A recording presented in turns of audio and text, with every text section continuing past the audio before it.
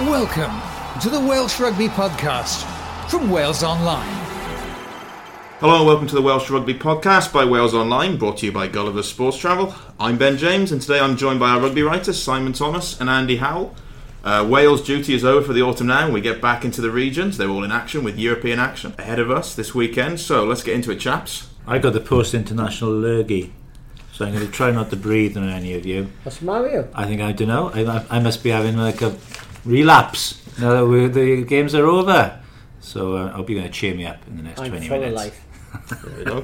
Full of life as always. Absolutely buzzing now the internationals are over. You sound almost relieved there, Andy. Well, I'm a great back at regional rugby. It's a bit of a haul, the international series, isn't it? Yeah. I guess taking its toll on don't me, forget, taking Ben, its toll. The Six Nations is only about 60 days away, so it won't be long before we're Oh, back into it. we can't forget that. I'm looking forward to this big month of regional rugby. Absolutely. European action, great competition, and then the derbies, the Christmas derbies for the Welsh teams. It should be really good this season. So yeah, let's start with the Champions Cup.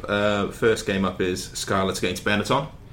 That's their double-header. Starting at Parc Scarlets. It's looking like they're going to need possibly 4 wins out of 4 to stand Definitely a decent chance of a good chance of qualifying, isn't it?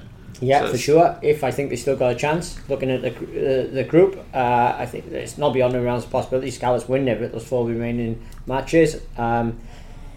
Benetton are much improved, but you would hope this weekend the Scarlets not only beat them but get a bonus point, do a job on them, which maybe will make the return slightly easier. And then the Scarlets are capable of winning at Bath. That was nip and tuck, could have gone either way at home, and I'm sure the Scarlets can play better, especially if the conditions are a bit drier, so they could win over there, and then it could set it up a potential decider against Toulon. Scarlets very competitive there, beat them last season. Yep. And I don't see why they can't repeat that. 4 wins might take them through. Bonus point or 2 along the way would help. Absolutely. And they're boosted by the fact that Cubby Boy made his return in South Africa last weekend, James Davis. Yeah, it's kind of a mixed bag though, isn't it? Because they've obviously lost Jonathan Davis and Jake Ball, 2 absolute key men up front and behind. So it's going to stretch their resources.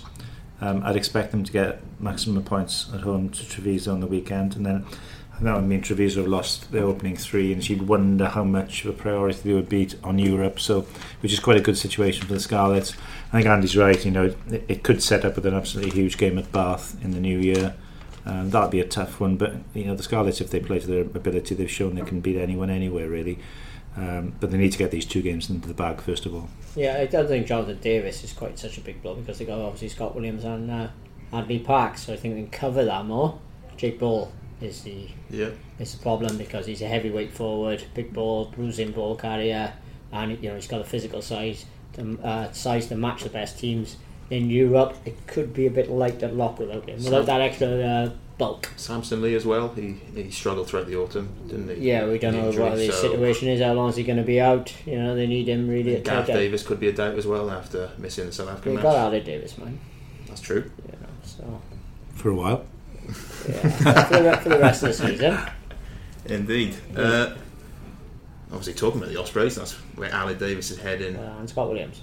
Next year. Yeah. They're in action. They're against Northampton. They travel to Franklin's Gardens. I suppose it's a tale of two struggling teams there, effectively, isn't it? It is. Northampton not going very well, and the Ospreys. No. They were poor against Munster. Munster and when Glasgow they were before dropping that. on Glasgow. They're dropping off tackles, and they're really struggling. It's actually a good time to be playing Northampton. The trouble is, the Ospreys are not in good enough shape to be playing them. Lost 5 in a row, haven't they? Yeah, so they are struggling. Their coach is under pressure. Jim Malander, George North leaving here, come back to Wales next season. So they are a bit of a crisis club because they are genuine big hitters like the Ospreys. You really fancy it in normal times, but it's not normal times because the Ospreys, it's topsy turvy. When they've been off, when they're off it, which they were last week, they were shocking. Really, some of the tackles they were missing. It's worrying, isn't it? It's fascinating for me. The subplot of this is, of course, Dan Biggar going up against his future employers. And that would be an interesting. I think he's a doubt, man. It's got HIA. Yeah, I think all four of the Lions, Alan Wynne, Justin Tipuric, Rhys Webb and Dan Biggar, Yeah, because we saw him go down the tunnel against South Africa, which was kind of a telltale sign. I guess we have to wait and see what comes of that. They've obviously got back-to-back, so he could maybe just feature in the second game.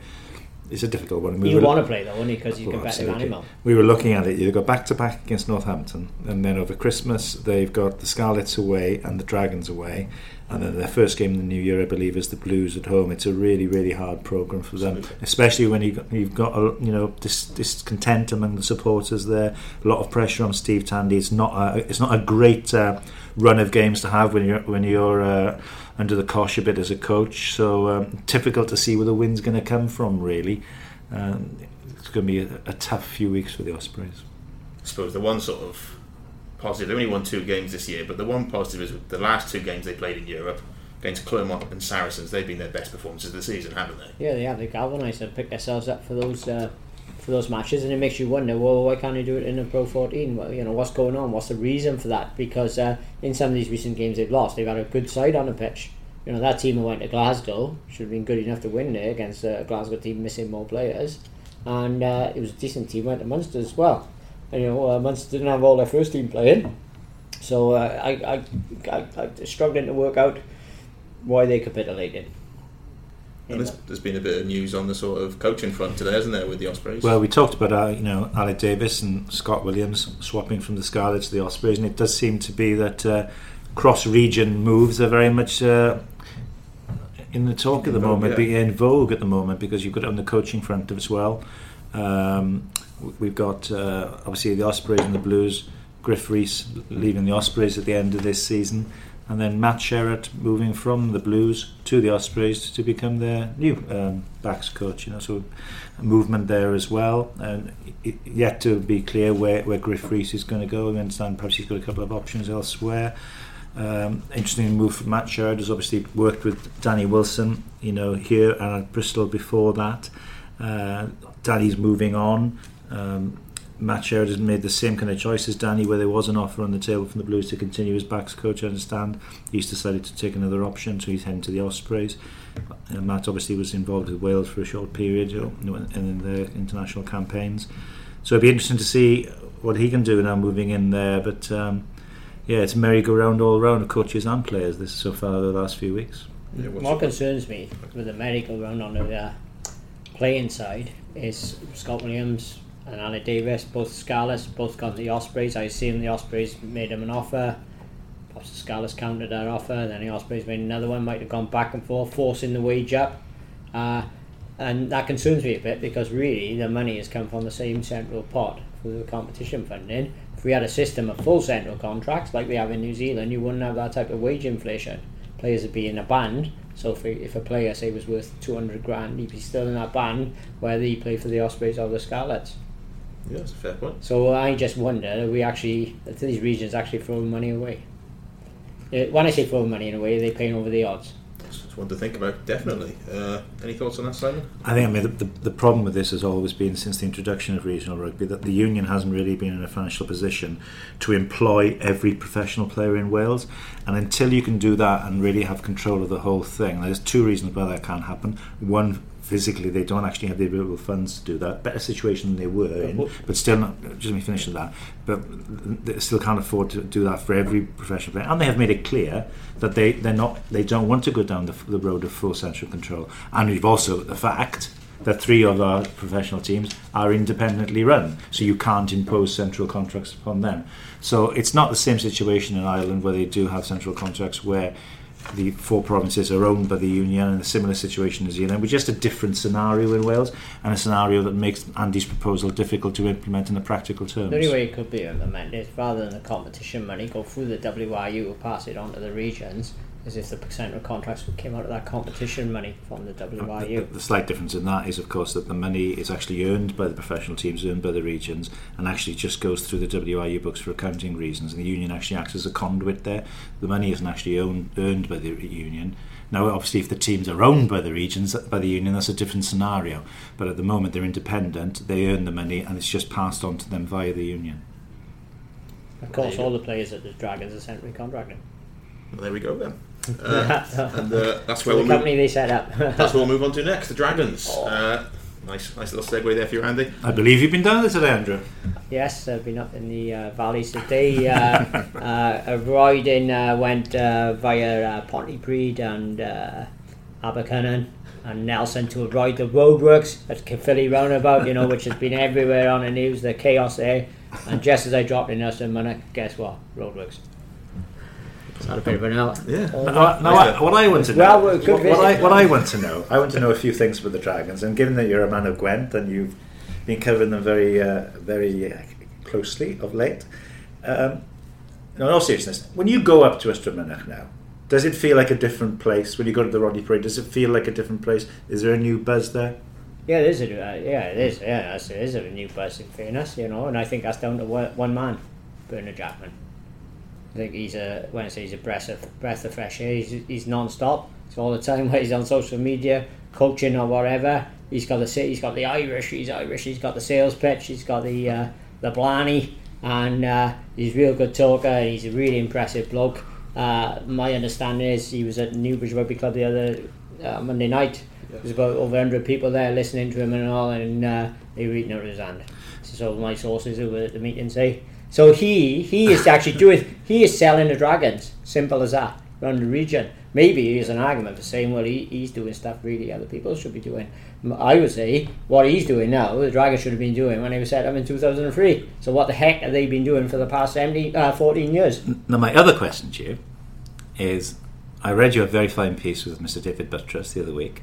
And if I hang on, let me stop you there. You said the other week, obviously last week. I can't remember what happened yesterday, so I don't never remember that piece. Anyway, I remember it, and if memory serves me right, I think he was talking in there about the budget going up by a tune of around £500,000. Yeah, around. So maybe going up to about 4 million. Say it's about 4 million. Yeah. Now I also read your piece about Mr. Jackman, where he talks about not only being interested in George North, but a couple of world-class forwards as well. Yeah. Given that the budget is still going to be lower than the other Welsh regions, not hugely more than it has been, how are they going to afford these players we're talking about? How do the other regions afford world-class players themselves? Because they got loads on their books. The Ospreys got loads, the Blues got loads, the Scarlets got loads of similar world-class players. They've obviously got less world-class players than they did in the Galactico era towards the end of the last decade. They've still got plenty now. You've got Alan Wynne-Jones, you've had Daniel Bigger.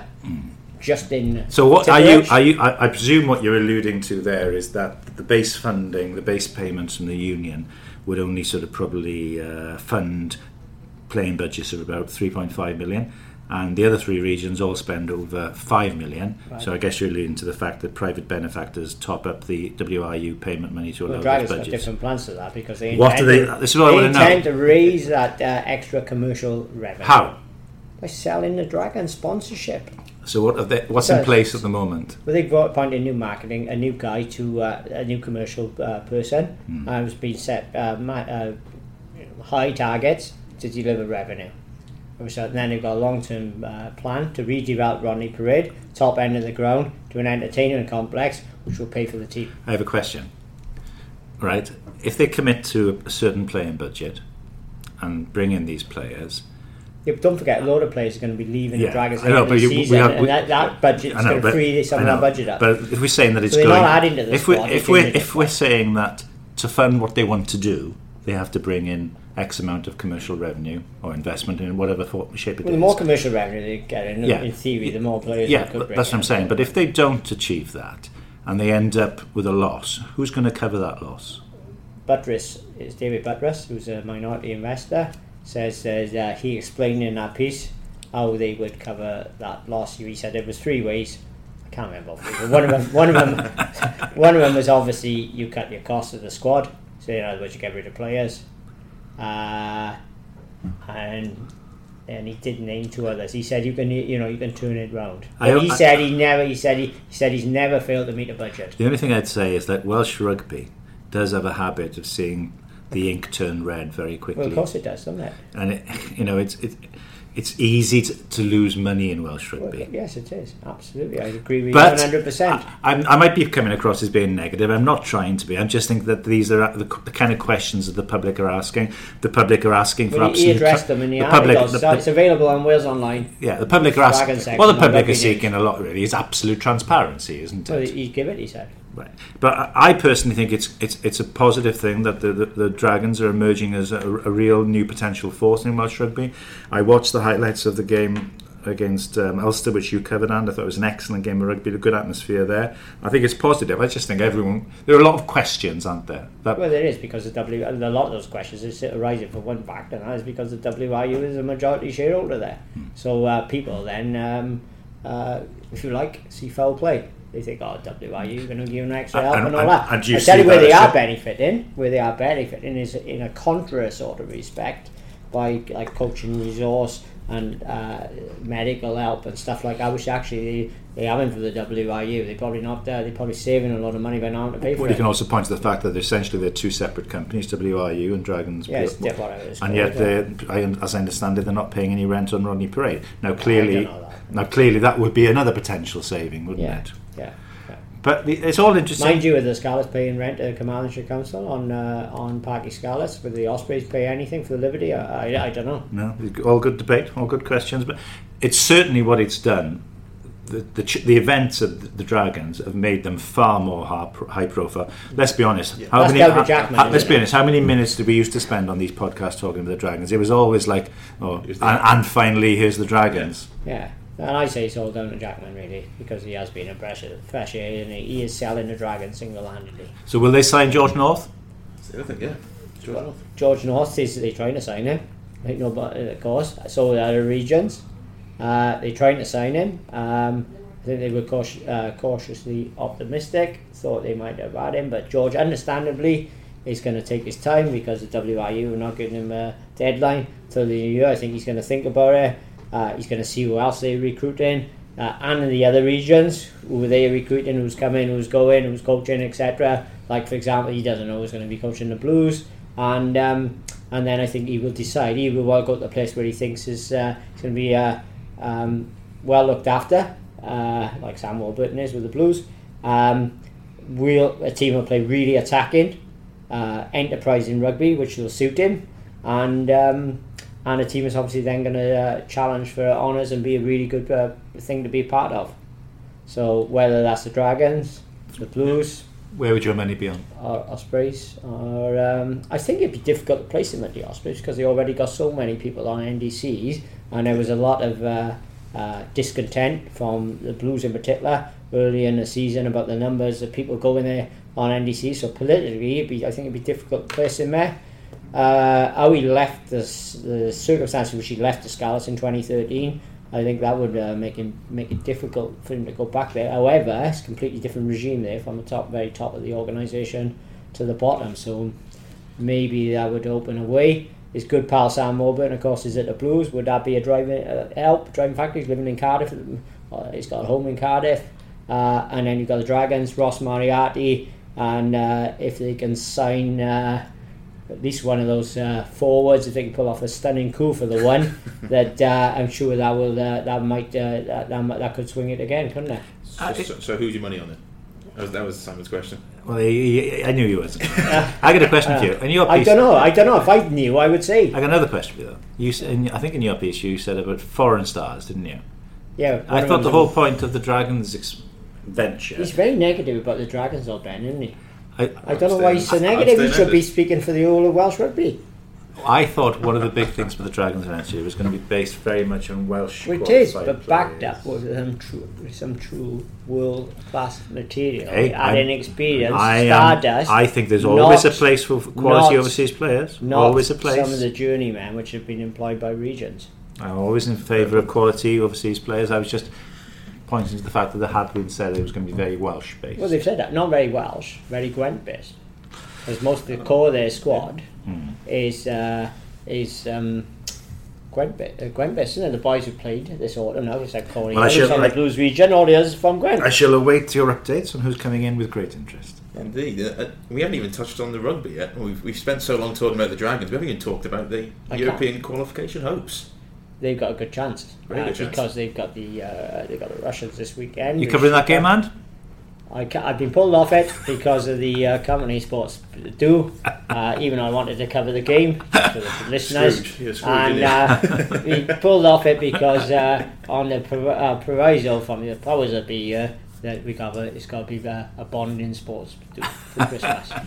Indeed. So the Russians of NSI, yeah. So the last time they met them, that was when Ollie Griffiths got the cheap shot, wasn't it? That was right. Yeah, that guy got a ban, didn't he? Yeah, he's back. Ollie played. He's outstanding last week. He'd be a contender of Six Nations squad. Obviously, his Dragons. Their aim is just to run the high tempo game, so the Russians to blow up, so to speak, and Dragons get a bonus point, which sets them up then home game against Newcastle, and then they've got both those. There's a real chance they could get through. They're going to stick with much the same team they drew with Ulster last weekend, and then bring back our Wales boys against Newcastle the following week, hopefully to set ourselves up for the derbies with the Blues and Ospreys. So it's on for them. And then there's the last one. Yeah. Game I'm going to. Cardiff Blues playing Sale at the AJ Bell Stadium. On the edge of the motorway in Salford. Are the Blues, are they any nearer appointing a coach? They are. Yes, they are nearer. My understanding is that they're edging towards that event. So at the moment, then, who's deciding on all players to recontract? And are they consulting with the new coach before deciding on that? Because what if a new coach comes in and says, "Oh, I don't want that player"? Well, just give a new 2-year deal. What happens then? As I understand it, the new coach has not been recruited. Has not been signed up. So the focus has been on retention. I was told that there are around about 14 or 15 players who are out of contract who they're particularly targeting bringing back, keeping rather, and that they've managed to secure about 13 or 14 of them. There's obviously been a lot of debate about Ellis Jenkins' future. He's been heavily linked with the Ospreys. My understanding on that is that he's been going back and forth. I mean, Ellis is a bright boy and he'll be wanting to weigh all these things up. I think at one point it looked like he was joining the Ospreys. I think the Blues have come in, I think thrown the financial kitchen sink at him and sold them. So it's up to the boy now to decide. I think that's the one that's yet to be decided upon. So their focus has been very much on retaining the core players they want to retain, and obviously they're trying to get the head coach in place as soon as possible, and because he'll then have the job also of deciding on his assistants. We know Sherrod is going, so there's going to be a big job there. Surely they should be tying that head coach up before they decide on him. They were apart from someone like Ellis Jenkins, who they need to keep as a future leader of the club. Yeah. Apart from some other players, it should be up to the new coach. What they've done is there were 21, 22 players out of contract. So they targeted about 15 of them who they thought were absolute core players who think, general consensus would be that they want to keep them. And then I think it's about 6 or 7 other players which they probably wait on till the new head coach is in place, and he can make a judgment on those. They're not really focusing on bringing new players in because for that very reason that you've said, although they're not focusing on bringing new players in all. Why don't they just make an internal appointment as a new coach? Well, clearly they decided they want to go outside to find someone. Was there any point if they haven't got money to spend on players? Well, the budget next season will be about £4.9 million, so it's nothing compared to sort of the Irish and it's less than the Irish and English budgets, but I still think it's a reasonably significant amount of money, and it's a reasonably significant job, and there's a lot of people have applied for it. Now, whether they get the person they want, time will tell. But I think, when you go into a job like that, you go in with a go-to attitude, a can-do attitude, really, don't you? Because, it is a big team, a big region, a big club, and have achieved things in Europe before. And I think for an ambitious coach going in, that'd be a good job. Yeah, but you say they've achieved things before. They have, and back in about 2010 years ago. If that's 5 or 6 years without success. My argument, they should be achieving things on a regular basis. They should be Welsh rugby's equivalent of Leinster, equivalent of Leicester Tigers. Should be, they should be like Leinster, be able to compete with the French.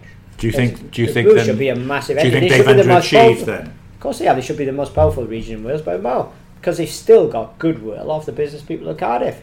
So obviously the richest place in Wales, got the most sponsorship.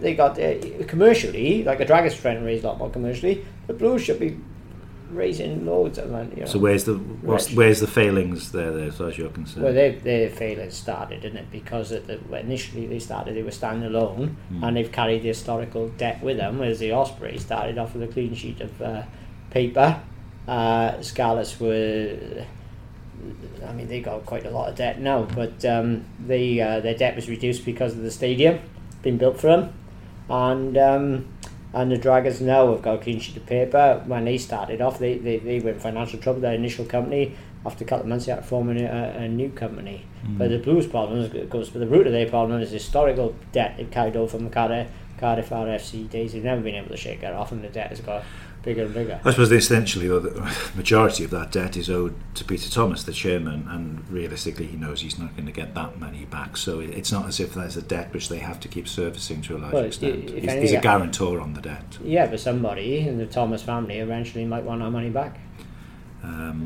We'd have to obviously know exactly what's written into the documents to determine what happens in that event, doesn't it? Yeah, I mean, the key for them Did I phrase that vaguely enough? Is the ground redevelopment plan. They've got to redevelop. They've got to find a way of raising money to help pay for the team. There's a massive stumbling block there. Is they have to reach agreement with the Cardiff Athletic Club on an extended loan first, at least first of all. Yeah, well, surely shouldn't the Cardiff Athletic Club, if they want professional rugby at Cardiff Blues, surely they should be able to come to some deal with the team they support. You'd have to ask the Cardiff Athletic Club that, wouldn't you? I mean, why haven't they reached a deal? You'd have to ask them. Right. I think that's enough of that now. I think let's get back onto matters on the field. And on the field, what happened in Glasgow? I want to know what happened in Glasgow last weekend. Was it as bad as the Ospreys at Glasgow? No, it wasn't actually. I mean, I covered that game, off the tube, and the Blues were leading. Why, you were in London? Oh, very funny. Very good. Very good. The Blues were leading 13-7, and to be honest, were the better team for the first 29 minutes. They scored a very good try through Macaulay Cook. They were really dominant in possession and territory. Glasgow were coming back into a bit, and of course there was an absolute key moment when Felice was sent off by Nigel Owens. It's the decision that's divided opinion, to say the least, and it's a lot of people have different views on it. I watched it live, and when you first see it, it really doesn't look too much. When it was slowed down, you could see what the issue was being talked about. I kind of expected just a yellow. Very difficult one though, because once the TMO had called on Nigel to check it, and once you slow it down and you see that there is shoulder-to-head contact, the directive is now it's one of two things. It's either no offence, no penalty, or it's red card. That was the difficulty. I felt sorry for Felice, because if you watch the incident back, the player George Turner from Glasgow, their hooker, was kind of propelled towards Felice by a hit from Macaulay Cook, so it almost arrived at Felice quickly, and it didn't have time to fully wrap his arm. It's a tough one, and it certainly had a massive implication on the game. I mean, even when they were down to 13 men after Ollie Robinson was yellow carded in the second half, they were still leading after 55 minutes, but then in the final quarter the kind of dam burst and Glasgow went away. But there were encouraging signs for it, and I suppose they go into this weekend's game against Sale in a strong position in the group. Absolutely. They've won their first two matches, and they got back-to-back against Sale. I think if they can certainly get one win out of those two, then they will go into Christmas in a very good position. If they win both of them, they're pretty much home and hosed in the group. So should he have been sent off, in your opinion? When I watched it live, and I thought it was a yellow card, but then again, I've spoken to referees about it, and it's a difficult one, because the directive is clear.